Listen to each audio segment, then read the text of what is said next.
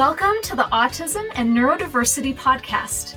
We're here to bring you helpful information from leading experts and give you effective tools and support. I'm Jason Grigla, a licensed counselor and founder of Techie for Life, a specialized mentoring program for neurodiverse young adults. And I'm Debbie Grigla, a certified life coach. And maybe most importantly, we're also parents to our own atypical young adults.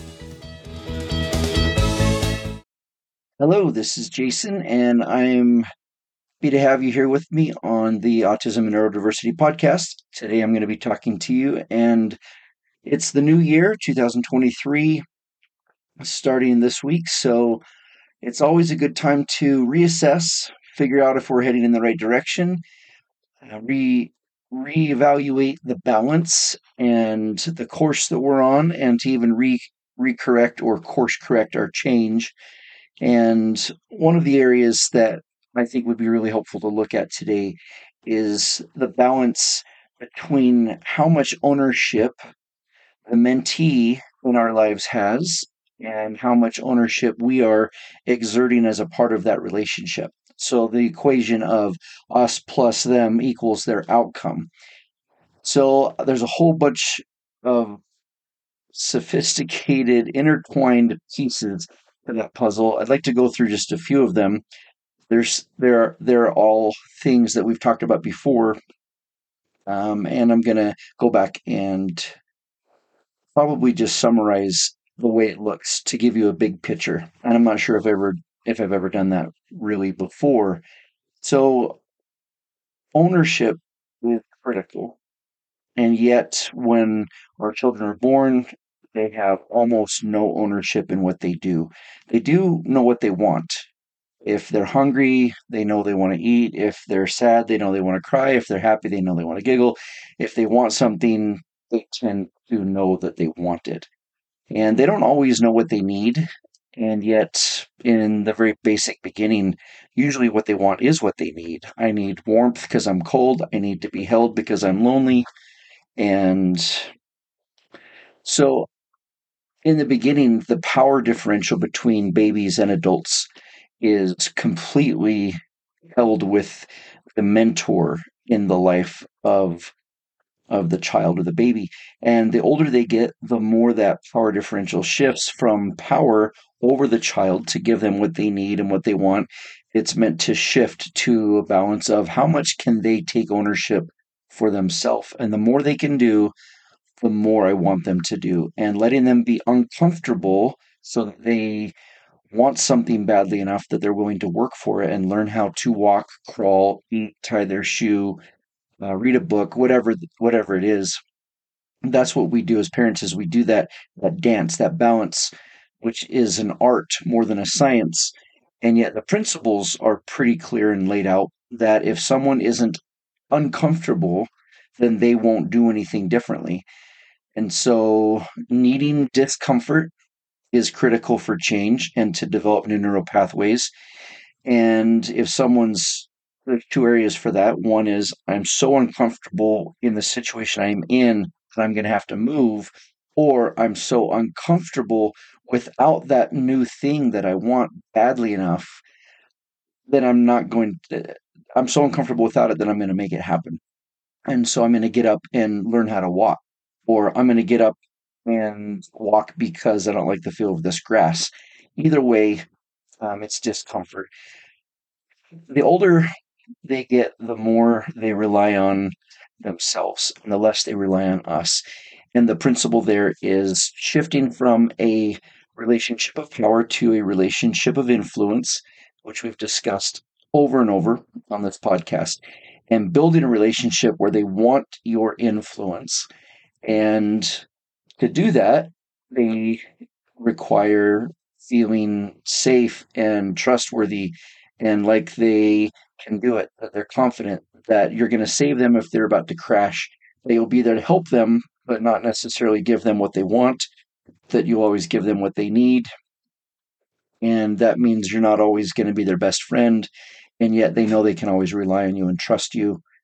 And so shifting the ownership from us as those who have gone before to them is a part of their development.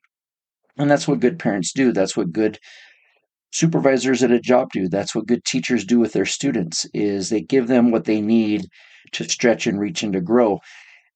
For most of us working with neurodivergent brains, it's really critical to understand if someone isn't reaching milestones of maturity, developmental expectations, functionality, adulting, responsibility, resilience, oftentimes we have to create an environment that makes them uncomfortable.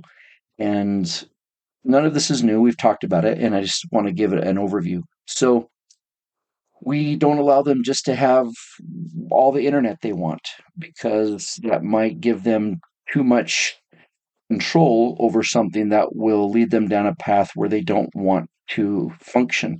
We might not give them all the money that they want. So we might have boundaries about what's healthy, not necessarily what's nice or what they want. We might decide that they need money. We might decide that they need a cell phone, even if they haven't earned it, because it's for their safety or for my sanity that I can get a hold of my child. We might decide that we don't trust them to drive because they will use that privilege to hurt themselves. And so we keep that boundary. And it's not that we can make them do anything, it's that we agree to do or not do what's best for them as someone that has influence in their life. Now, once they become adults, we only have the ability to influence them based on what they want to give us. And often they are also very much financially dependent on us to help them. And if all we have left is they need us to provide financially, and they have destroyed our relationship with them, they have destroyed our ability to influence them for good, for whatever reason, if we have no more relationship of influence, we first look at ourselves. Is that my doing?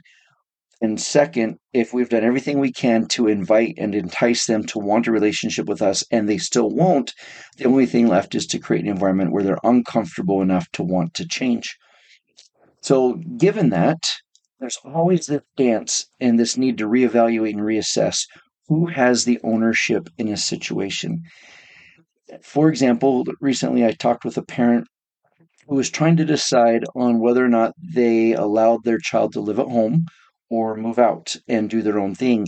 And the child wanted to stay at home, forever comfortably stuck and forever comfortably miserable.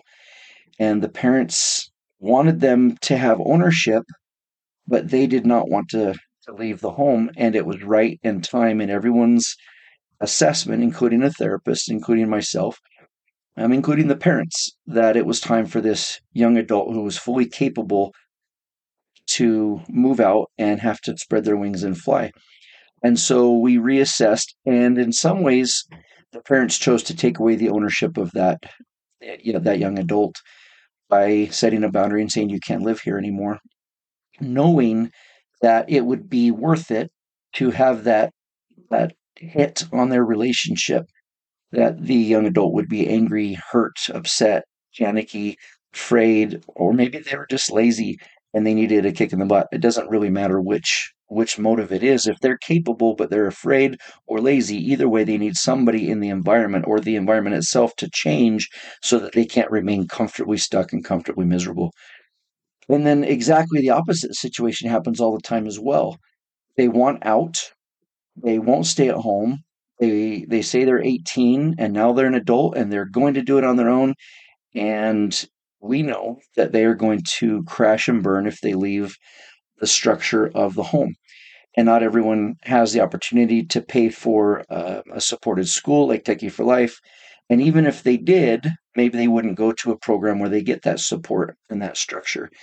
And so helping them to do what they need sometimes requires us to have boundaries and create the environment, but that's not nearly as good and effective as helping them have ownership. And so the sooner we can shift ownership to, we want you to want to be away from home, and we want you to be healthy and stable and functional so that you can survive away from home. Whichever one they're pushing for, we want them to have that ownership, and they may not be ready for it. So as you reassess the ownership, sometimes they're doing things because they have to. My mom and dad won't pay for me to get an apartment, so I have to stay home. that's going to be a really negative situation until you can switch it around. And it has to be temporary or it will be destructive. If they shut down, rebel, throw temper tantrums, become violent or depressed to the point where it's even more destructive because they were more disabled than you thought or more unhealthy than they thought emotionally or mental health wise, sometimes it just snowballs out of control, making them stay home because they can't be out on their own and saying, look, you can stay here, but we're not going to pay for you to move out. They might. They might call you on that and really sabotage it. And they have that right. They have that ability to shoot themselves in the foot. And sometimes that's a part of the disability, is to ruin what's best for them from what we understand and what we know. And the same's true the other direction. You can't stay here anymore. You can be mad at us, and we think you'll be happier in 2 to 3 months from now, but not yet. And we'll make sure that it's not a crash. We'll make sure that it's not destructive to you, just scary and hard. And that's the determining factor there is we don't want them to have a school of hard knocks that actually hurts them to a point of destruction where they can't get up and grow their muscles. If it just breaks the muscles down because all you do is lift way over your weight, then your muscles can't ever rebuild. They're just being broken and torn. So that's not what we want. We want to have them build out of their comfort zone, but not overwhelmed. So sometimes we have a conversation with our mentee and say, you know what? This whole thing, it's not real. This environment we've created where we have externally, artificially influenced the way you want to live and your choices. We felt like it was necessary, just like we do with parents for any child. And now that you're older, I think it's time to reassess. What do you want? And if you can find a realistic path forward, even if I don't agree with it, and even if you're going to struggle, I'm okay with it. Even if I know you're going to crash and I can't stop you, I might be okay letting you move forward and having the ownership because that's how we learn. I don't think we ever learn when people force us to do things long term. We might learn temporarily how to do them. For example, if your job is taking out the trash every day, and you as a parent have to force, sorry, the child, if the mentee or your child is, it's their job to take out the trash every day or pick up the dog poop, whatever it is, if you have to force them to do it for long, it's just going to become more and more poisonous and destructive. And if you don't keep the relationship and make it a positive thing, it's going to become more destructive than helpful. And so while they're doing the trash, they might be mad at you temporarily, but when it's done, you swoop in with a lot of positive reinforcement and a lot of gratitude and a lot of praise for doing it. And then as soon as they do something with ownership, they take out the trash without being asked or reminded or threatened. If you don't do it, you're going to be in trouble. Then eventually they get into a habit of doing it, and then they don't mind it, and then they're not miserable and bitter. Now they're doing it because they choose to, even if they say, well, I wouldn't if I didn't have to. But at the same time, they're not bitter and angry and resentful because they know deep down that you do a lot for them. And even if they don't recognize that, they feel good with accomplishing something and they have evidences that they are enough, evidences that they're doing something well. So that's why it needs to be temporary. Forcing someone behaviorally works sometimes temporarily if you know it's going to get them into that mindset. So sometimes it's important to throw out the whole thing and say, look, we have been supporting you to live in our home and we'll pay for your car and your insurance if you are in school. At this point, we feel like we're just forcing you. Maybe it's time you decided what you really want. And if you don't want to go to school, it's time for you to get a job and move out and support yourself financially. If that's the lifestyle and the level of quality of life that you want, I'm okay with that. I don't have to agree with it. I wouldn't be okay with that for me. I, as your parent and or mentor, need to respect your life quality wishes because the entire spectrum of what quality of life means is huge. And the reality is, compared to quality of life 100 years ago, there's no comparison between now and 1900, even in the 1920s. So they're going to be way better off than anyone in history, even if they live a very low quality lifestyle. They will hardly ever be hungry or starve to death for sure.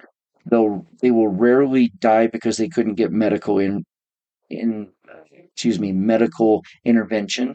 They might have poor medical intervention. They might not utilize it well, but anyone can go to the ER and get medical help no matter what. That's not a perfect system, I know, and I'm not trying to get into politics. I just mean that our quality of life needs to not be expected to be their quality of life. And for all I know, their quality of life will be greater than ours. Or in certain areas, they'll want more clean or eating healthier.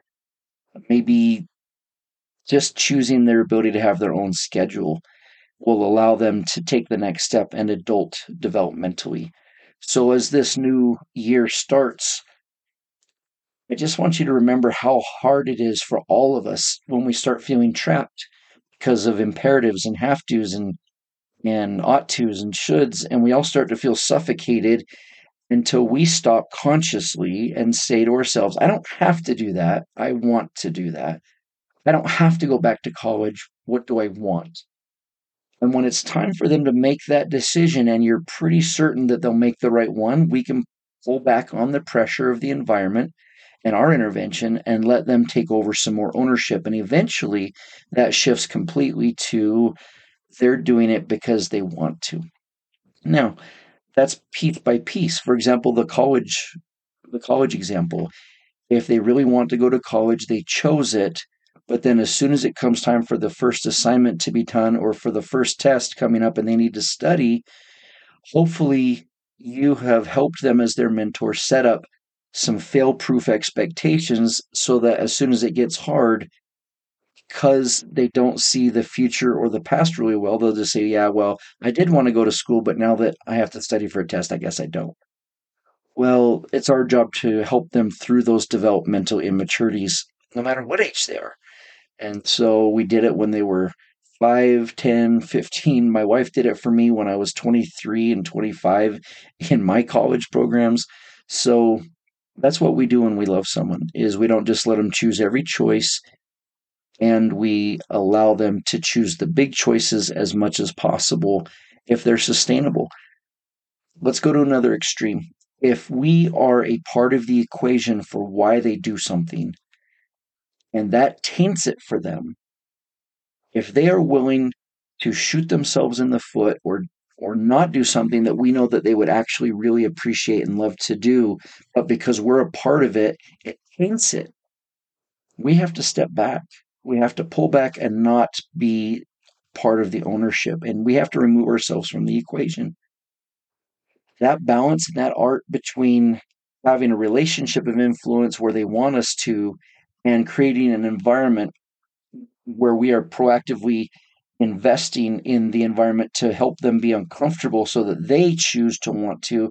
And then the third alternative of removing ourselves completely and letting them sink or swim, those are all valuable and optional options. That they're all good choices depending on the situation. And every one of them is based in love. None of them are destructive love. They call it tough love because it's hard to watch someone and love them enough to make their own choices. And it's also sometimes easier to just say, well, they're going to make their own choices. I'm going to let them crash and burn. And that's not love either. That's sometimes laziness or being overwhelmed. And our job is to become better mentors. Sometimes, no matter what we do, always, no matter what we do, ultimately they're going to make their own choices. And at some point, we're not going to have a say in the choice that they make. Well, we raised them to make their own choices. We didn't raise them necessarily to make our choices the way we would want. We raised them to be their own person. And we don't have to support them financially or even relationally in directions that are completely destructive. I would have a really hard time continually being around someone that I loved if they were constantly shooting themselves in the foot, willingly, knowingly, wantonly causing themselves destruction. I would hope that I would be so healthy that I would love them no matter what, and how I loved them was based on what they needed, not what made me comfortable, or not what gave them more money, energy, or resources to continue to shoot themselves in the foot. So, man, it's such hard things, and it's such good stuff. It means we're alive. If we're dealing with these things, it means we love. It means we care. It means we're trying to find that balance. To start off the year, take a look again at how much am I overstepping my bounds and taking ownership in things that they could take ownership on their own. What's the value of getting them to do something successful if it hasn't switched over to them owning it? And if they're not owning something and it just keeps causing disconnect and contention between them and me, then I need to let that go. Sometimes they're just not going to have good hygiene until they have good hygiene, and they're just not going to be ready. And it might be wise to pull back on that goal and focus on something else until they learn to have ownership for it. So, hard stuff, good stuff. I really appreciate when I see parents struggling with that balance, that push and pull, because there is no easy solution. And it's gut wrenching, and couples often fight about where that line is drawn. Do they need a big hug? Do they need a kick in the butt? I don't know. But it's one of them, or it's neither of them. Sometimes they need us to back off, and that's the best thing for them developmentally. I don't have any easy solutions to these things. Development is never swift, easy, and comfortable. That's what addictive drugs offer. That's what anything that is short-term effective offers. And if they're not long-term effective, then they're not effective. They're just a distraction or even an addiction or obsession, which is why we don't let them stay on their computers or whatever it is that they do to avoid hard things. It's okay for them to have hard things. It's okay for them to have ownership. And sometimes it's our job to make sure that we're doing what we can to maximize success in every situation. So good luck with that. And I hope this overview of all these principles and how they interact was understandable and helpful. And we'll talk to you another time. Thanks for joining me. Thanks for joining us on this episode of Autism and Neurodiversity with Jason and Debbie. If you want to learn more about our work, come visit us at jasondebbie.com. That's JASONDEBBIE.com.